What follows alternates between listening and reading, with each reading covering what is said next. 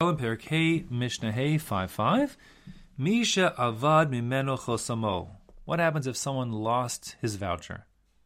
Mamtinan lo ad ha'erev.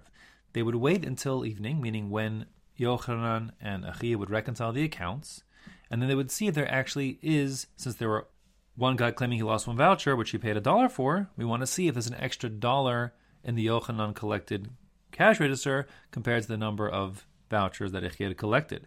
Imat sa'ulo kadei chosamo. If the exact right amount of money was in excess in the cash register, so then nostin lo, then we would give the guy who claimed that he lost the voucher a replacement voucher. V'im lav lo hayalo. However, if the amount that we found, the discrepancy, if there was one between the cash register and the vouchers, was not precisely the amount that this guy would have paid, meaning whether it was too little or even too much, it doesn't matter. We don't give anything to him because he lost his voucher, and we have no reason, no confirmation said that the money that we have extra belonged to him because it's not exactly the right amount. Now the Mishnah has a new point here, really like a new paragraph. V'shem hayom kasuv alehen b'pnei haramayim. On the vouchers that were handed out, the date was written, and that was to ensure that people couldn't game the system.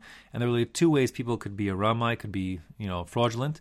The first is that this is both of the Bartanura brings. The first is that a person could find a voucher that was lying around from yesterday and then just present it and get free nisachim. So to stop that, we make sure that the vouchers just have an expiry date. They're just good for the day in which they're issued.